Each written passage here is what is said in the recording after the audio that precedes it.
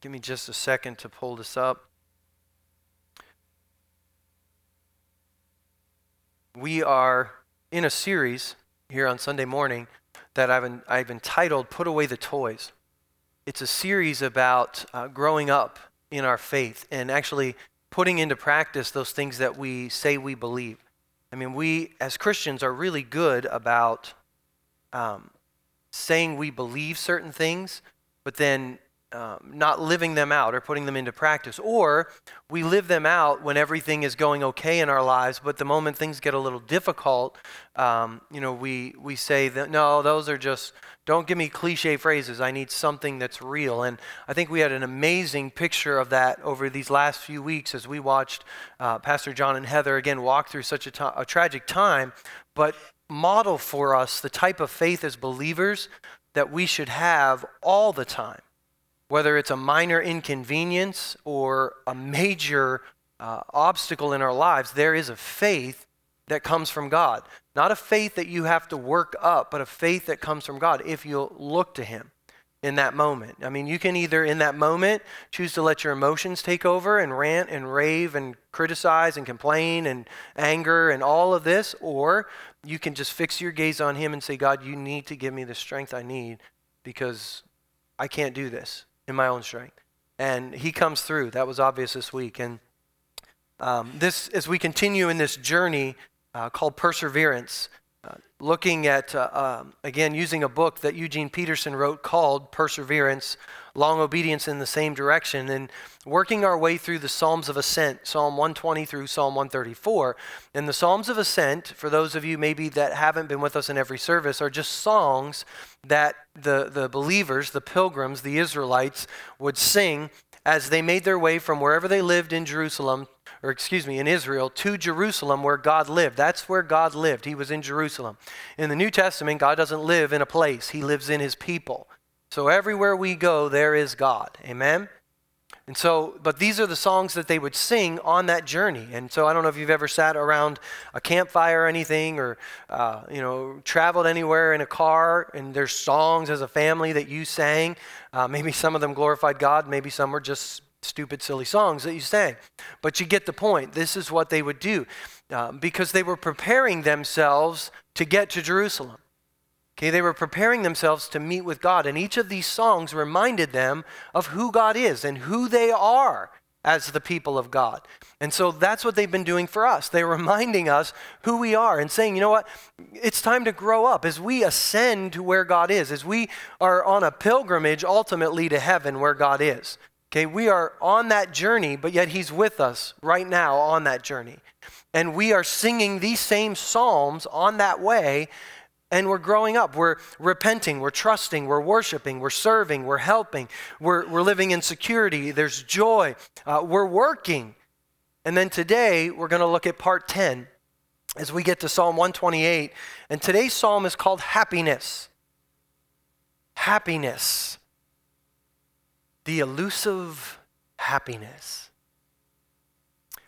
You know, there are many psychological books, studies done by psychologists and psychiatrists about happiness.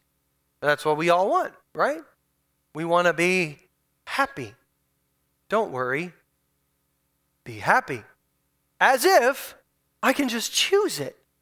As if, that song makes it sound like, don't worry, be happy. And we would argue with that and say, well, I can't be happy because of fill in the blank. But psychologists are writing books and doing studies and articles, and you know what they tell us? Happiness is a choice. It's a choice. Happy people agree with that. Unhappy people generally do not. Unhappy people believe that for me to be happy, my feelings have to change. My circumstances have to change. I cannot be happy. And some of it is a misunderstanding of what it means to be happy. And we'll try to talk through that as we go. But Psalm 128, I think, points us in this direction of happy. And so from the Message Bible that Eugene Peterson translated, he writes these words: all you who fear God, how blessed you are, how happily you walk on his smooth, straight road. You worked hard and deserve all you've got coming. Enjoy the blessing. Revel in the goodness. Your wife will bear children as a vine bears grapes. Your household lush as a vineyard. The children around your table as fresh and promising as young olive shoots. Stand in awe of God. Yes. Oh, how he blesses the one who fears God. Enjoy the good life in Jerusalem. Why Jerusalem? Because that's where God's presence is. So we don't have to go to Jerusalem to enjoy the good life. We can enjoy it wherever God's presence is. It's in me. That's the key part of this psalm. If you hear nothing else I say, understand that we can enjoy the good life in Jerusalem because God has put his Spirit in us. So the good life follows us all the days of our lives. Surely goodness and mercy will follow me all the days of my life, and I will dwell again in the house of the Lord forever. That's the truth. And enjoy your grandchildren. Probably a lot of reasons he says enjoy your grandchildren and not children. Probably because grandchildren, I've heard, are much more enjoyable than your own children. But there are times and circumstances in our lives where, we understand that. We understand that when you're parenting, there's a whole lot more responsibility and day-to-day grind, and so it's easier to enjoy your grandchildren. But it also speaks of heritage and the past. And so even as, older people in this congregation who have fought and grown and served in this body for a long time, you know what the Lord would say to you? Enjoy your grandchildren. Step back for a minute and look at all of the young people in this room and in this church and the ministry that they're doing and the things that they're a part of, and revel in God's goodness, because they can only do that because of what you've already done. And it's like you get to enjoy your grandchildren. So we hear a lot these days about how difficult it is to be a Christian, right? The world is against us and everything's against us. But in all honesty, I think it's a non-Christian who has it a lot more hard than we do. Because I cannot imagine what it is like to face tragedy and difficulty without the hope of Christ. We were in the hospital this week, and little Judah was, or last week, I guess it was, all the days have just run together. Is it Sunday? As we were with her and we had to walk away from the room because they needed to change some things and his blood pressure was dropping and things were just not going well, she paused and thought, without the hope of Christ, I could never walk away from that room. Like, you can't imagine people who don't have hope being able to walk through something like that. So as difficult as it is to be a Christian, and I know I've read about ISIS, I see ISIS, I just don't focus on ISIS because I focus on Jesus, who is empowering Christians who are facing ISIS to overcome. And if all we do is focus on ISIS, fear just grows in our hearts, and when ISIS comes here, we won't be ready for them. So focus on Jesus a whole lot more than you do CNN. Sidebar, I really need to focus. The Psalm 128, I think, teaches us what it is to have a blessed life. The Psalm starts with 3 promises. It says, all you who fear God, how blessed you are. That's a promise. You deserve all you've got coming. Promise. Enjoy the blessing. Revel in the goodness. Promise. Then the Psalm ends with 3 more pronouncements or statements. Oh, how he blesses the one who fears God. Enjoy the good life in Jerusalem. Enjoy your grandchildren. And so these 3 blessings and then sandwiched in the middle of it is an illustration. And that illustration is your wife will bear children as a vine bears grapes. Your household will be as lush as a vineyard, and your children around your table will be as fresh and promising as young olive shoots. And so this blessing or this example, all of it adds up to the good life, the blessed life, and what it means. And the Scripture, the Bible, from Genesis to Revelation, all the Bible is a teaching, an exposition, an explaining, if you will, of this good life, how it works out. If you go all the way back to Genesis 1 in the beginning, God created the earth and he called it good. And at the end of all of this creation, he created mankind, man and woman, male and female. And he blessed them. The blessing starts right there. And then we move on to Abraham in Genesis chapter 12, where God is starting to create now out of all mankind a people for himself, to be separate from all mankind, a people who will call on him and look to him and wear his name and be who he is, to be those people who can introduce people who don't know God to him. And he starts with Abraham and he says, I will make you a great nation and I will bless you. I will make your name great so that you may be a blessing. I will not make your name great so your name will be great. I will not make your name great so that you'll feel good about yourself. I will not make your name great so that you will have more than enough to live on and your children and grandchildren. I will make your name great so that you will in turn be a blessing to others. That's the whole purpose. And that gets lost somewhere in our teaching today of, God just wants to bless you and bless you and He wants to bless you so that you will be a blessing. And if you will not choose to be a blessing, you will stop up His blessing. Because if He continues to bless you when you will not be a blessing, you will become a spoiled brat. You will be the toddler in the grocery store, I just wanted.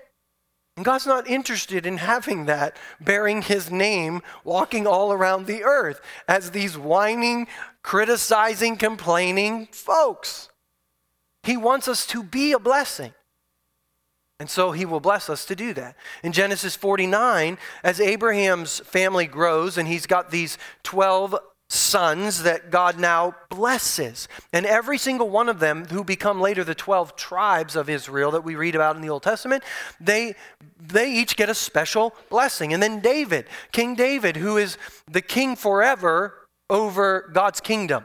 Jesus comes from the line of David. And so he is our forever king as David. And God says to David, I'm going to bless you more than any other Israelite. And God says so much blessing to David that David actually says back to God, who am I? And what is my family that you would do this for me and to me? But because David was a man after God's own heart, and David wasn't just consumed with keeping for himself. God knew He could bless him.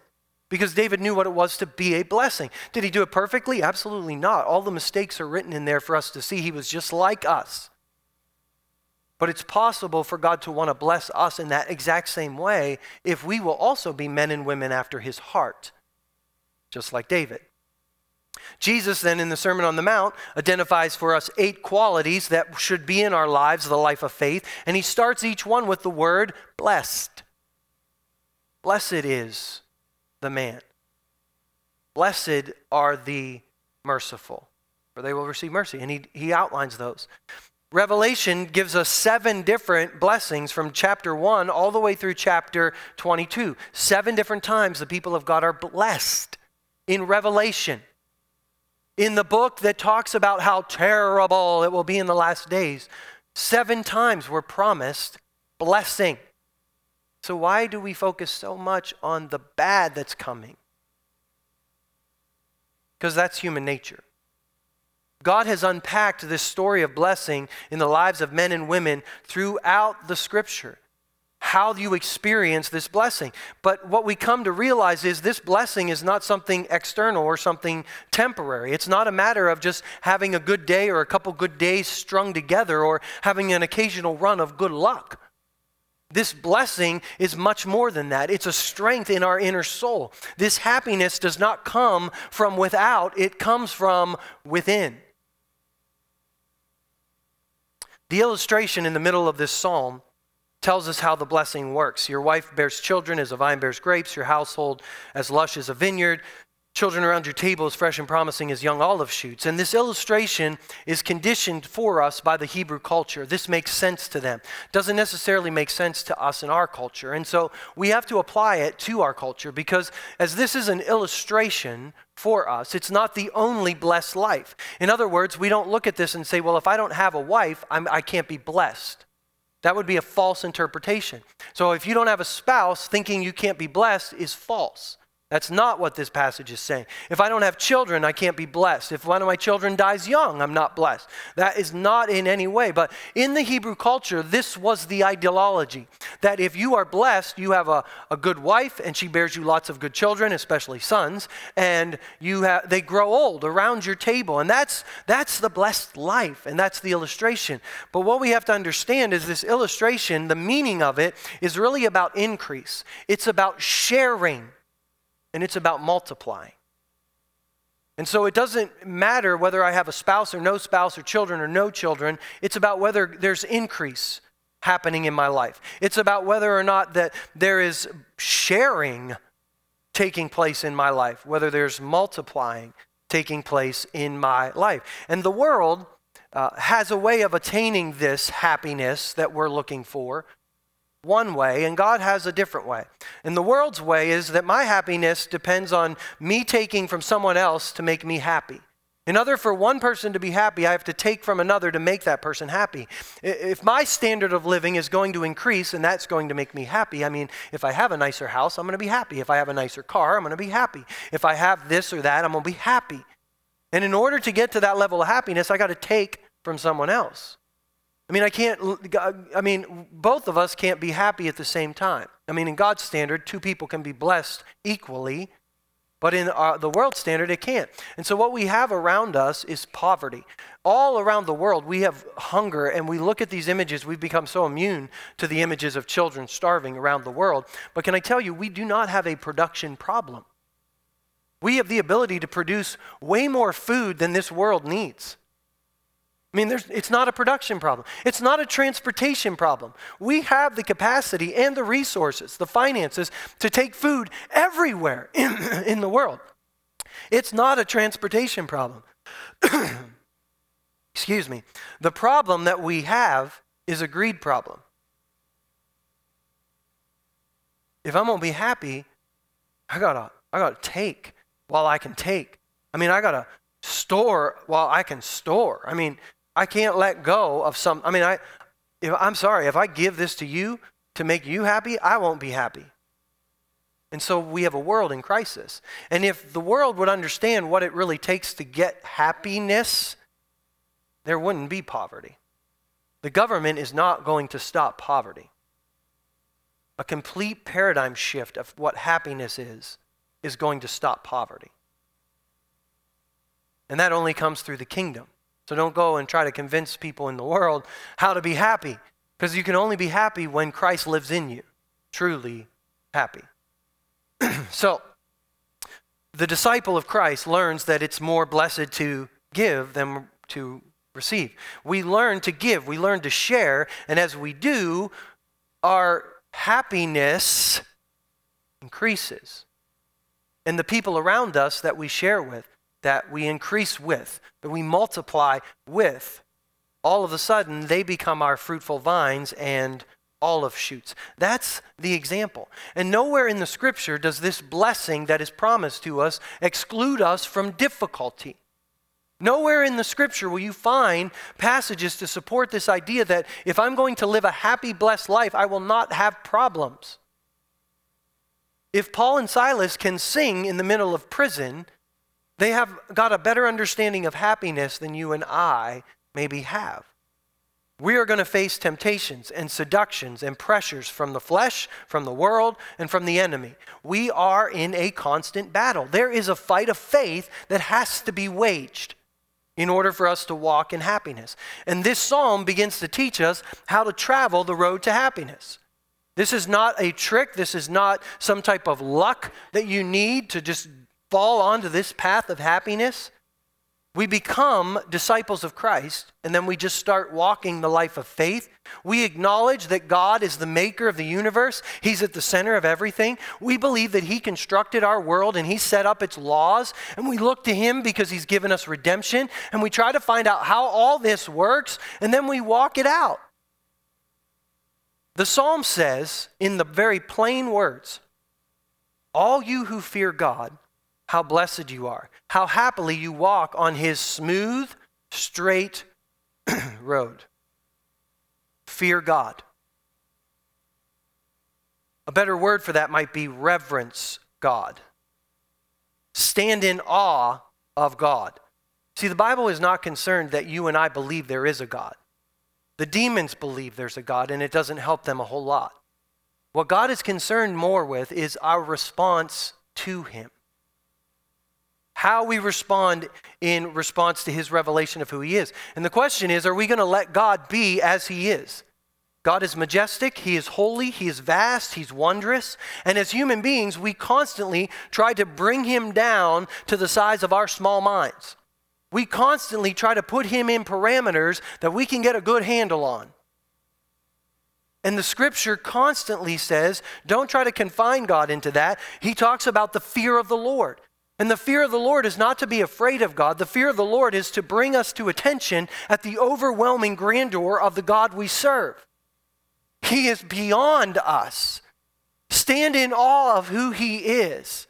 He can take something tragic and bring life out of it.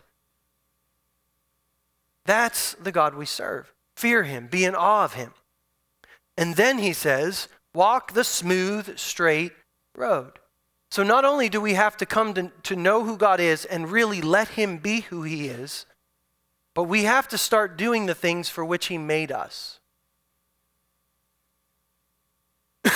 We have to take a certain route. We have to follow certain directions. We have to do specified things. We have to follow certain ethical standards. We have to follow moral values and foster them in our lives. There are spiritual disciplines that we have to start practicing. There's social injustice that we have to start to pursue. And we are to develop personal relationships with others and with this God that we serve. And this is the way of happiness. Because of the fallen nature of our world and because of the fallen nature of our lives, we will not do any of that perfectly. It will be impossible for us to follow this path perfectly and never stumble and fall, even though it is a smooth, straight road. But what the psalmist is saying is just start walking. It's a very plain road. Smooth, straight road does not mean easy and not difficult. It just means plain and simple. The will of God is not hard to find. You just have to start walking in it. Our problem is, I want the will of God for over here, and I'm right here. And so I pray, God, what's your will over here? And God's like, my will is you to do this, just obey me right here. Obey me right here. I'll give you this one when we get there, but today, just do this one. Obey me here. And we walk in disobedience to the strict command of God. God says, here's how I want you to do things. Do it my way. And we're like, no, God, I know a better way. That's an old way. That doesn't make any sense. I'm going to do it my way. But God, what's your will over here? It's a smooth, plain road. You just start obeying God and he will take care of you. The song we sang today, Counting on God, says, give me just enough strength to live for today. I literally didn't like that song because I don't like that phrase. I'm like, I don't want just enough strength to live for today. I mean, I want strength for all the days. But today as we sang that song, it clicked in my head finally because I'm thicker than some of you. But what God is saying is, I'm going to give you strength for today. And tomorrow, strength for tomorrow. Just like he fed the Israelites in the desert with manna, he said, collect just enough for today. We say, God, give me strength for all of these days so that we can what? Go off and do it on our own and not trust him tomorrow? God, give me enough for 3 days so I don't have to pray again. Give me enough for 3 days so I can, just make it through, so I can know I'm going to make it. And God says, no, I want you to just ask me for strength for today so that you walk with me and trust me today. And trust me, I'm going to give you that one when you get there. Just trust me today. Because this is where happiness lies. Psalm 40 verse 8 says, I take joy in doing your will, my God, for my instructions are written, your instructions are written on my heart. The law of God, the commands of God, how he has established this universe. See, when he established the universe, God put an order to it. There are natural laws that are in force. I don't care if you believe in gravity or not. It's a law. And so you can sit here all day and say, I don't believe in gravity. Go for it. If you jump off the top of this church, you will find out gravity exists. And no amount of believing that gravity doesn't exist is going to help you. And you will come down hard. God has set laws in our hearts. And when we live in a way that goes against the grain of what God says, we wonder why we get splinters. Because his laws are written on our hearts. You cannot be happy and find true and lasting happiness going against the grain of what God has put in our hearts.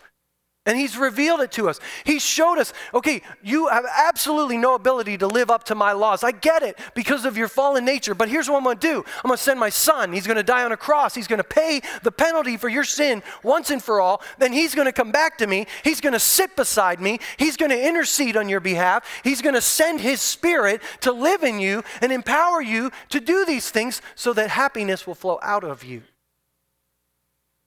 and not be dependent on what's around you. To be happy or blessed in the scripture, it's the same word. Blessed means happy in the scripture. It means characterized by happiness, being in a highly favored state, if you will, as by divine grace. Happiness is not an emotion and it's not a feeling, it's not being giddy. It differs from joy. Happiness is contentment. It's the ability to enjoy my life no matter the circumstances. It means when my world is falling apart, I can sit on the floor and play Candyland with my children. I can be happy. All around me, there's a storm. It's like we're on this rock that we saw earlier playing Candyland. And some believers, when they walk through hard times, all they can talk about is their hard time.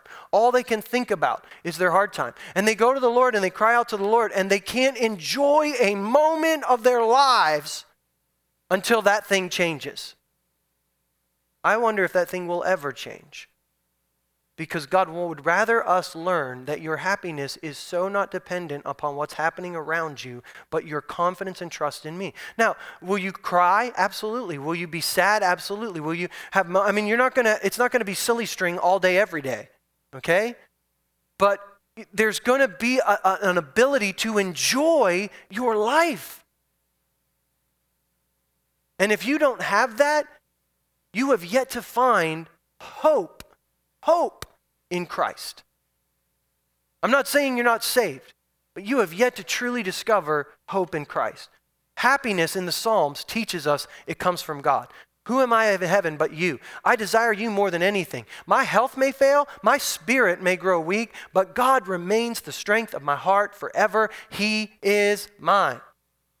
In the Proverbs, it teaches us. This is wisdom. Wisdom will guide you down delightful paths. All her ways are satisfying. Wisdom is a tree of life to those who embrace her or put into practice. If you don't want to take God's wisdom and do what God says and live your life according to what God says is right, then you're going to get splinters. Okay? And please don't blame him. Don't blame God for what's going wrong in your life if you're not going to order your steps after what he's asked us to do. We derive our happiness from the fear of God. How joyful are those who fear the Lord, who follow in his ways.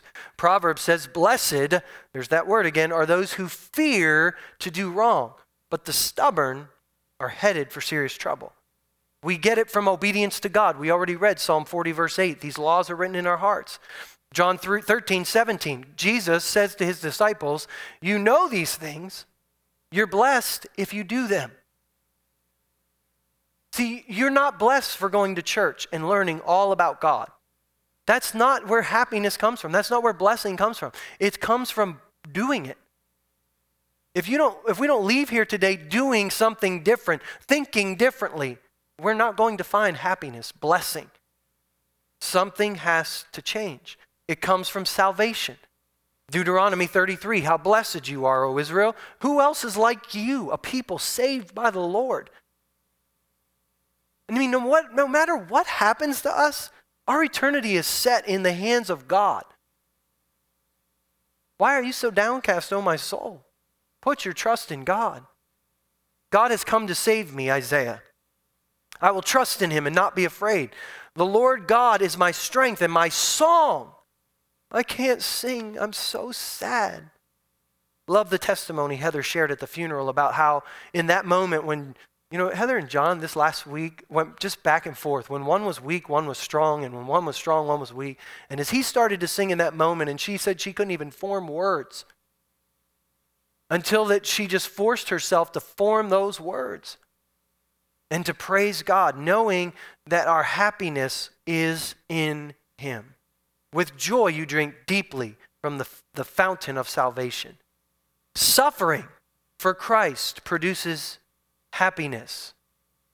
That is the silliest thing I have ever heard. Isn't it? I mean, admit it. I mean, let's not be phony before God. Let's say, God, that is the silliest thing we've ever heard. Ain't nobody on this planet that would think, hey, I want to suffer so I can be happier.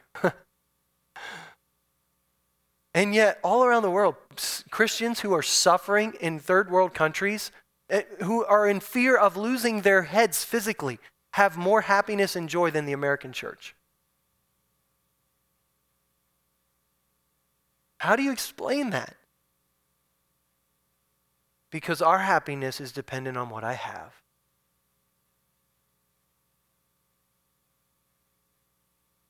I know, this is so mind-blowing. This is like a complete paradigm shift of what happiness is all about. Because it's not a feeling and it's not about my circumstances. It's so internal. And please, this is not a weird create your own reality theology that I'm trying to pour on you. This is the truth though. Happiness has to come from within as long as it comes from him. It doesn't come from me. I don't create my own reality. I just walk in the reality of God who is bigger than my circumstance. Too many times we want to fixate on our problems or our trials and then we can't enjoy life. That's why we hop from church to church to church to church to find a church that makes us happy. You won't find it. If you're not happy already, if you ain't happy in the church you're in, you won't be happy in another one. I mean, believe the lie if you want. If there's not immorality or sin in that church happening, you're not going to be happy. I know we all think if we did a different program or sang a different song or preached different sermons that we would be happier, but we wouldn't. We wouldn't. Our happiness is not dependent on what's going on out here. That's why we hop from relationship to relationship and marriage to marriage. And yet statistically, once you divorce once, you are statistically 3 times more likely to divorce again. Because happiness does not come from your spouse. My wife's job is not to make me happy. She cannot succeed in that. I have to choose to be happy in my marriage. It's not up to her. And I'm not responsible for her happiness. And I'll die trying to make her happy. Now, I will do things because I love her, but the end result isn't happiness. I can't give her that. And yet we're waiting for our spouse to make us happy. We jump from job to job to job to job. If I just found something that would... If you can't be happy where you are, you won't be happy somewhere else. And the sooner we learn that, the sooner God can move us around and put us in different spots and really unlock things in our lives. But if we refuse to believe this, it won't happen. We keep jumping from house to house because this house will make me happy, or this vacation will make me happy, or this will this. It won't. There won't be an iPhone out there that will make you happy. It can be iPhone 7 billion and 6. C. And what we do is we criticize and complain. And you know why the Bible says stop complaining, stop criticizing? You know why it says that? Because when we live that way, our happiness depends on our circumstance. And you build your life on something so faulty. And so if all you're going to do is criticize your spouse and complain about your spouse and how they are and how they behave and why your marriage isn't working, you will not be happy. Please do not come to me for counseling because I cannot make you happy. Until you say, I'm going to choose to be happy in this, then you come see me and I'll help you do things better in your relationship. Because there are things that we do in our relationships that are destructive. Okay, and so we have to change how we treat each other. We have to change how we talk to each other. I mean, all of these things have to change. We work on our marriages. They don't just happen. Okay? For those of you that watch other people and think, man, how do they do it? They work hard. Okay? They don't say things that they feel like they want to say but shouldn't. They apologize often. I mean, that's the kind of thing that makes a marriage work. But you got to be happy first. All relationships are this way. All of our jobs are this way. Our city is this way. Please do not tell me, I am so guilty of this. Forgive me, Lord. I can be happy here without a Starbucks.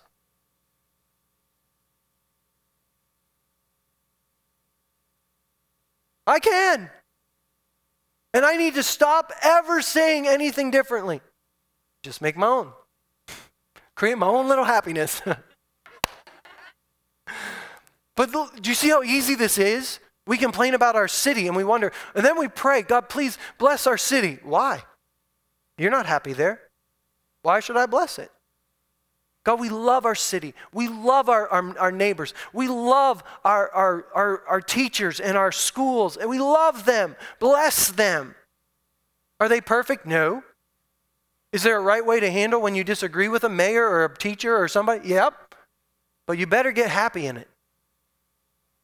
Because if you think that teacher, if my child's teacher just treated them differently, I'd be happy. You see how the enemy does this?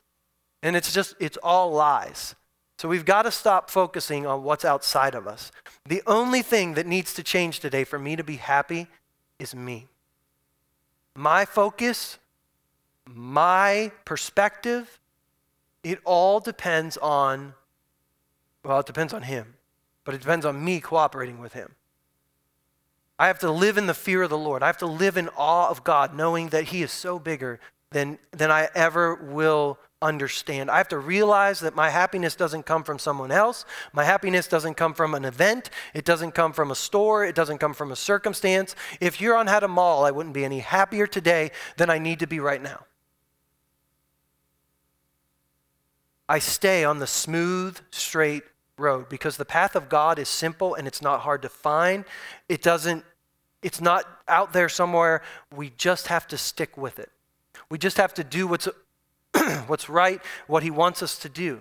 Even when it doesn't make sense, even when we look at it and think that's the silliest thing I've ever heard, and even when it doesn't produce the results we want it to produce fast enough. That's a key, and I'm gonna leave you with this one. It doesn't happen overnight. I'm not going to pray a prayer over you today and happiness is just going to fall out of heaven into your heart. This week may be harder than last week. It may. The week I preached on joy was the week Pastor John and Heather started their journey. And they said, you don't know how many times we went back to things that you said and deposited and we just clung to it with all our might. And so don't think that I'm preaching on happiness today, so everything's about to change. It is on the inside of us. On the inside of us. Now, that doesn't mean everything's going to get bad. It doesn't have to. In fact, if we just start getting happy in Jesus, stop complaining and criticizing and pointing the finger, maybe some of the bad stuff that was bound to come might just take a left turn and go somewhere else. Who knows? And so, Father, help us to press on that smooth and plain road. Thank you that you have set before us today a path of life and death, of blessing and cursing. Help us today to choose life. Help us to choose the path of blessing, that smooth, straight road. And God, we know right now we're going to trip, we're going to fall, we're going to make mistakes, we're going to take wrong turns, but we're going to stay on that path. We're going to be obedient to you and to your word. We're going to stop looking outside of ourselves to find our happiness and contentment.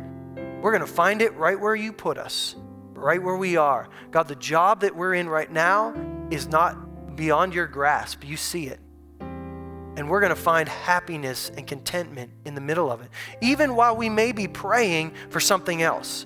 God, we're going to find contentment in whatever lot we're in, even while we pray for healing and believe and trust you for that. God, we're going to find happiness in this moment.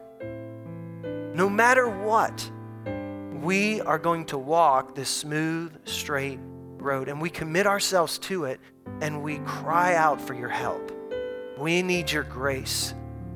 Our ability to do this depends upon you from start to finish. So thank you today for using your Spirit and your word to point us in that direction. Now teach us to stay on that path and that course and that road, and not turn to the right and not turn to the left, but to trust you.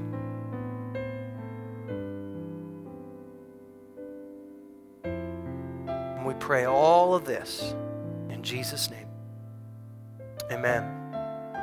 Psalmist says, receive all God has promised. Revel in his goodness. Let that be what we do this week. Receive his goodness and receive all he's promised. Revel in his goodness. God bless you as you go today.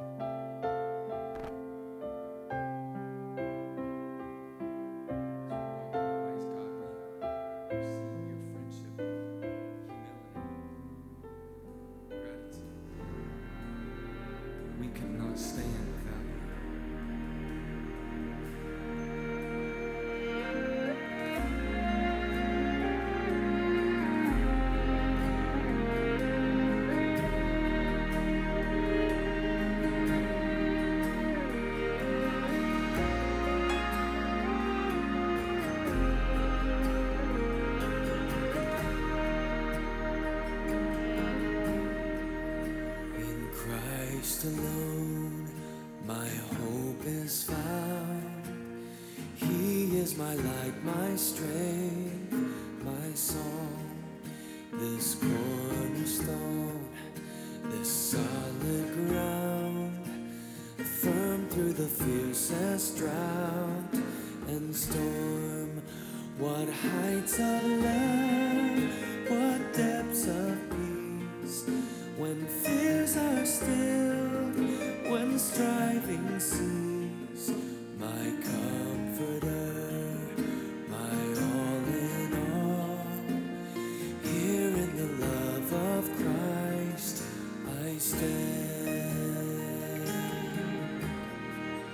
In Christ alone, who took on flesh, fullness of God in helpless babe, this gift of love and righteousness, scorned by the ones he came to save, till on that cross as Jesus died, the